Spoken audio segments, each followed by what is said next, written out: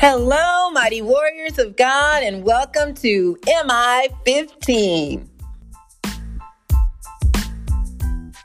Today is Sunday, September 10th, 2023, and this is day 1999 of our journey together. Thank you so much for tuning into our podcast. My name is Jackie, and welcome to you. So let's go ahead and get started. Father, we glorify you, praise you with all of our heart, soul, mind, and strength. Thank you for creating this beautiful day just for us. Help us, Father, to appreciate every second of it, and that we will be obedient unto you and do your will.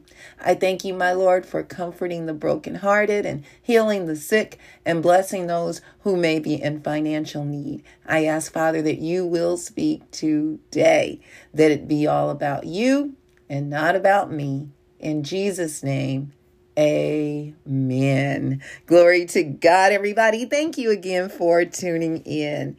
Today's message is a second chance. We've all gotten it, in one way or another. Every one of us did, because we could have all been doomed to hell. And God gave us another chance after the sin of Adam and Eve. And he created a plan, and that was to send his only son, Jesus Christ, here on this earth to suffer and die and for us, and raise up from the grave, victorious over death, hell, and the grave, so that we could be reconciled back to him. That, my friends, is amazing. So this is what God did here. We're in the book of Jonah, chapter 3, verses 1 through 10. And again, Jonah chapter 3, verses 1 through 10, talking about how God showed great mercy to the great city, or big city, of Nineveh. It says, the word of the Lord came to Jonah a second time. Now, he too had a second chance, because Jonah did not want to preach to Nineveh, because it was such a wicked city when God commanded him to go there and do it. And he decided to go to Tarshish instead. And God created a big fish to swallow him up. And while in the belly of the fish for 3 days and 3 nights, Jonah got a revelation from God, and he repented.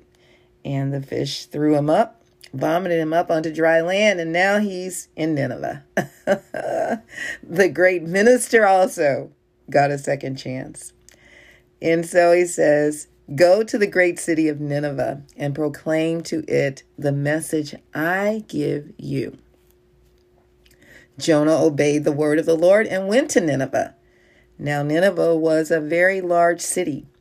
It took 3 days to go through it. Jonah began by going a day's journey into the city, proclaiming, 40 more days and Nineveh will be overthrown. The Ninevites believed God. A fast was proclaimed, and all of them, from the greatest to the least, put on sackcloth, which is a sign of mourning. When Jonah's warning reached the king of Nineveh, he rose from his throne, took off his royal robes, covered himself with sackcloth, and sat down in the dust. This is the proclamation he issued in Nineveh. By the decree of the king and his nobles, do not let people or animals, herds or flocks taste anything. Do not let them eat or drink. Even the animals. There is no hereafter for animals, but that's how serious they were about this. Even the animals had to fast. Let the people and animals be covered with sackcloth. Let everyone call urgently on God. Let them give up their evil ways and their violence. So you notice, they did not just hear God's word and call. They didn't stop at calling on God, but they gave up their evil ways and their violence.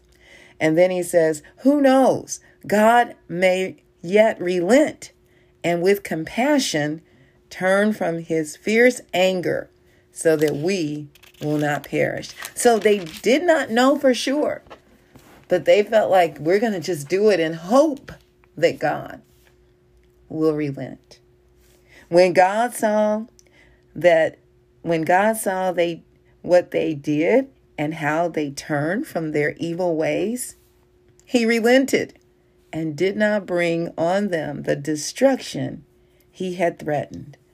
Look at our merciful God. Listen, y'all, I know how merciful God is personally, because he has relented the things that he could have allowed to happen to me because of my sins over the years, and even prior to getting saved. And I could have been dead and gone in the areas and places we would hang out, and the things we would do, and just so naive and stupid, just doing whatever. And oh yeah, I'll try it. Oh yeah, okay, I'll try that drug. Oh yeah, I'll try this or that. Oh, but God's mercy and his grace. I am so grateful to God. Let's go to our points. Point number 1. Have you ever felt like you did something that was not worth being forgiven of? It could have been something very horrific, and you might feel like, I'm not worthy. And you even felt shame because of it. You even became different in your regular outgoing personality because you felt so bad about what you had done. As we can see, God loves all people, even those who have created great harm or great atrocities, just as the Ninevites. Listen, they had a very evil history. They committed evil plots against God. They exploited the helpless, those that were weak and poor. They committed cruelty in war, so they did not abide by the rules and guidelines that everyone had previously agreed to. They idolized. They worshipped idols. They had prostitution and witchcraft. They were a powerful and wicked city. But even with all the evil they committed, they heard God's word and took quick action, repenting of their sins. God was merciful to the Ninevites and gave them a second chance. That's how God will do it. Listen, point number 2. The purpose of God's judgment is correction, not revenge. We need to always remember that. He's not taking revenge against us. He tells us that vengeance is his, but the way he does it is to correct us, is to get our attention, not to just wallow in it and say, I told you so. That's what you get. You heard people say that, right? You shouldn't have done it like that. Aren't you glad God's not like that? I mean, we are going to reap what we sow, but he's already forgotten our sins. If we repent, he says he forgives us as far as the east is from the west. And he doesn't bring that up again. That sin, we're the ones that beat ourselves up with it or listen to other people. Yeah, if you hadn't done that, this wouldn't have happened to you and that wouldn't have happened to you. And now look at where you are. That's what you get. People can be really harsh, right? We can all be really harsh at times. But God shows grace, mercy, and compassion towards us. He will correct us. He loves us so much that he corrects us, and it may not feel good. He is always ready to show compassion to anyone willing to seek him. On the flip side, if God gives you a word to share, do as Jonah did. Preach only what God tells you, even if it's a message of doom and gloom. These are not the most desirable assignments, but those who bring God's word to others should not let social pressures or fear of people dictate their words. We might try to sugarcoat it a little bit. Nope, we need to give it just like God said to give it out. And that can be challenging. But once we get beyond ourselves, it's not a challenge at all. Because now we're functioning in the spirit and we're just doing it just like God says. We're tuning out everything just like God told Jeremiah, don't look at their faces. That can throw you all off. Don't look at their faces. Look at the face of God and know that I need to be obedient to God rather than to man. And I can't tell you many times God has given me messages that are not, favorable, or people may think, oh, wow, why is she teaching on such a, doom and gloom message? It's because that's what God gave me to teach and to preach and to share. Sometimes he'll give you a word to share with an individual one-on-one. Just like the 3 people over a period of some years came to me. And I was in church and in leadership, at one point on the board. I was, teaching Bible study, things like that. So, it might have been a little bit intimidating to come to me with something that was not favorable, possibly. They might think, oh, she's doing really good. God, are you sure that's this message you want me to share with her? And that message was, they said, God said you've got unforgiveness in your heart. That is huge. That is just as evil and huge. And you know what? They were right. Because God is not wrong. And even if I could have just acted like, oh, no big deal. And I'm sure I did. The first 2 times I didn't even do anything about it. God was sending me a warning. So not only did he give me a first and second chance, but he gave me a third chance on that. Finally, the third person that came to me and told me that, I finally did something about it. God loved me so much. I was in an unforgiven state, because when we don't forgive others, we are not forgiven. And that's a dangerous state to be in. God loved me that much. He sent 3 people, and I'm grateful for their obedience. You are called to preach and share God's message and truth, no matter how unpopular it may be. So get busy doing what God has called you to do. As I said before, it might be on the other side where you're the one that needs to repent, or it could be that God has given you the word to preach and share. And it's not like even the people that God uses to bring the message. None of us are perfect. Serving God is not an earned position. No one qualifies for God's service, okay? It's not like you get your master's, your bachelor's, your master's, your doctorate, now you qualify. No, that's the world's way of doing things. No, with God, you can be what the world considers a nobody, and God will use you to preach his word to everybody. So don't base it up on the qualifications that the world system uses.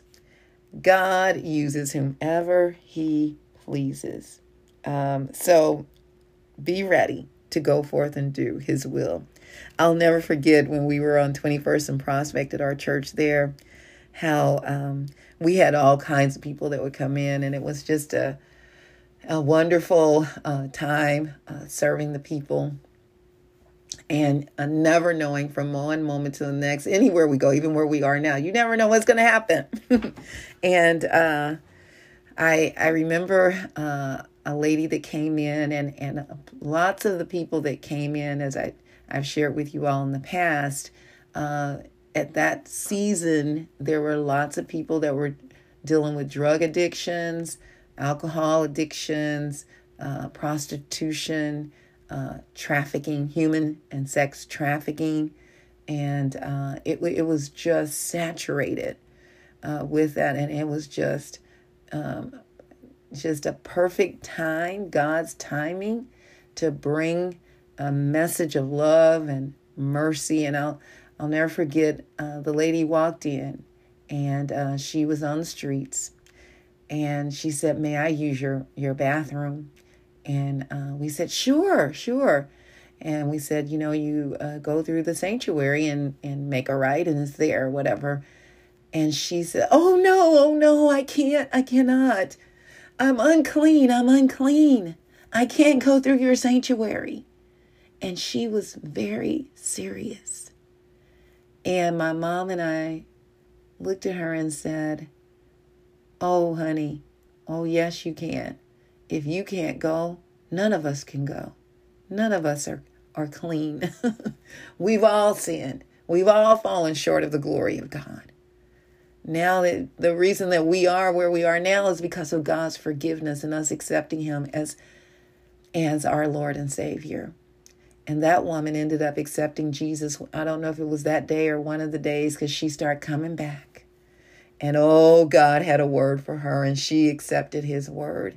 So many of the people that came accepted God's word and repented and were forgiven of their sins and were saved. And I am so grateful to God for those experiences. And many of the people that came, many men and women, many of them are gone on to be with the Lord. And when we heard that they had, many times someone will say so-and-so died and so-and-so, when we heard about some of them dying, we were saddened, but yet we had joy in our hearts because we knew that they had accepted Jesus as their Savior and they were with the Lord. What about you? Do you know Jesus is your Lord and Savior yet? Romans 10:9 says that if you confess with your mouth that Jesus is Lord and believe in your heart that God raised him from the dead, you will be saved. Glory to God. That's what it's all about right there. Accepting Jesus, just like the Ninevites, repenting from their sins and doing the will of God. Glory to God. I love you all so very much. May the Lord bless and protect you. May his face radiate with joy because of you. May he be gracious unto you, show you his favor, and give you his peace. In Jesus' name, amen. And remember, we can do all things through Christ who strengthens us. And don't forget to check us out on our website, JackieBikesMinistries.org, JACKIE, like boy, UYCKS Ministries.org. Check out the messages and please share them with others. And don't forget to check us out on TZoneKC.org to learn more about what we're doing in the community, teaching our youth life skills, workforce skills, entrepreneurship, peer mediation, human and sex trafficking awareness, and DIY programs, teaching them about small household repairs. So we're excited about all that God is doing, and we're very grateful to each and every one of you for your prayers, your support, and your donations. All right, mighty warriors, go forth and make it an awesome day, fulfilling the purpose that God has given you, and I will talk to you later. Bye-bye.